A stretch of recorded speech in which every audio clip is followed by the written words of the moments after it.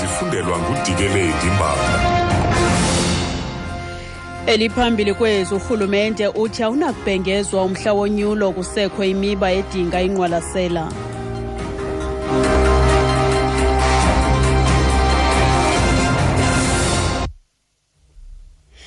Manibambe ngazibini ePitoli ndibulise kubaphulaphuli.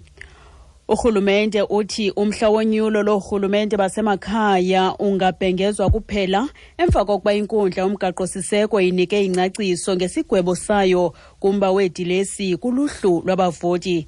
I-IEC ibuyele kule nkundla ifuna ingcaciso emva kokuba isigwebo sakutshanje senkundla izonyulo sikhokelele ekumisweni konyulo lovalo-sikhewu eTlokwe eMntla-Ntshona nakwezinye iindawo. Umphathiswa woorhulumente basemakhaya nemicimbi yemveli uDes van Rooyen uthi akho mfuneko yokungxama ngokumisela umhla wonyulo. And we are not going to give the date now because firstly, what we have just raised, the issue of the Concord, because we now have to go around the country, mobilize resources, get more people on board to make sure that we give our people addresses and we comply. Because it's not going to be of use for us to give a date while we are not ready on some of these aspects, So we are attending to all these factors, security issues of school holidays. We are trying to balance all these factors. Utho kwangoku awuzukubhengezwa umhla ngelixa kusekho izinto abasaziqwalaselayo.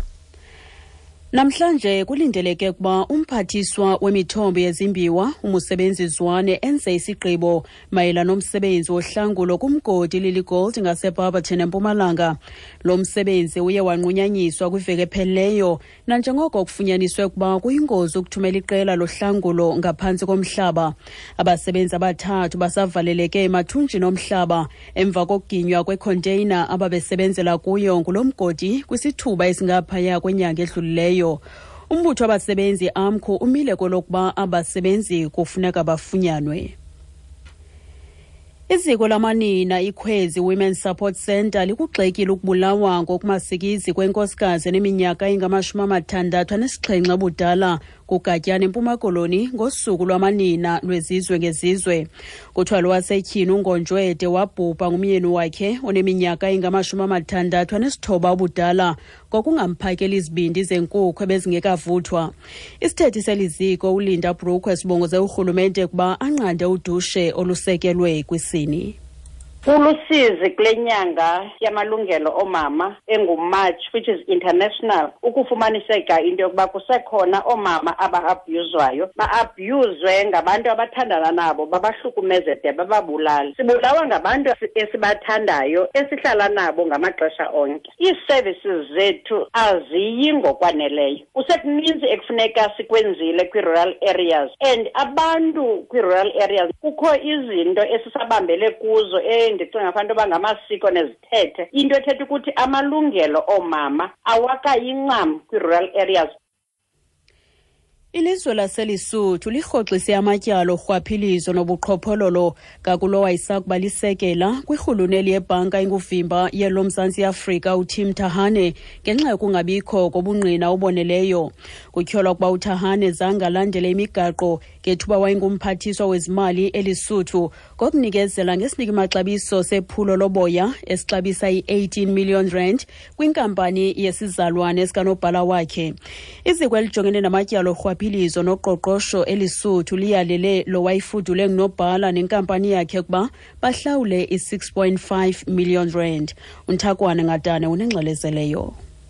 Tim Mthahane was Minister of Water and Energy when he was charged with corruption in two cases, one a wool and mohair project tender and the other a block farming project for events that happened when he was Minister of Finance. Siva Innovation did part of the work, but the company claimed 6.5 million rand for work not done. A few months ago, Khetisa and Siva pleaded guilty and a plea bargain, now endorsed by the High Court, was drawn up. The corruption body withdrew wool and mohair corruption charges against Mthahane before he pleaded guilty because of insufficient evidence. Law experts say this means he can be charged again in future. Takwana Ngatani, SABC News, Maseru, Lesotho. Uthe liziko liwarhoxisela amatyala ngakuye engekatsho ukuba uyawavuma kusini na ngenxa yokungabikho kobungqina oboneleyo. Nangona kunjalo, iingcali zomthetho zithi akaqhashanga kuba ngabekwa amatyala kwakhona kwixa elizayo. Ukusiqukumbela isindaba nalinqaku lethu eliphambili. Urhulumente uthi umhla wonyulo loorhulumente basemakhaya ungabhengezwa kuphela emva kokuba inkundla yomgaqo-siseko inike ingcaciso ngesigwebo sayo kumba weedilesi kuluhlu lwabavoti. Ngelunqaku masizibambe apho ezale yure phulaphula iindaba ezilandelayo ngentsimbi ye-11 kwiindaba zomhlobo yenene FM. Ndingudikeleti Mbanga.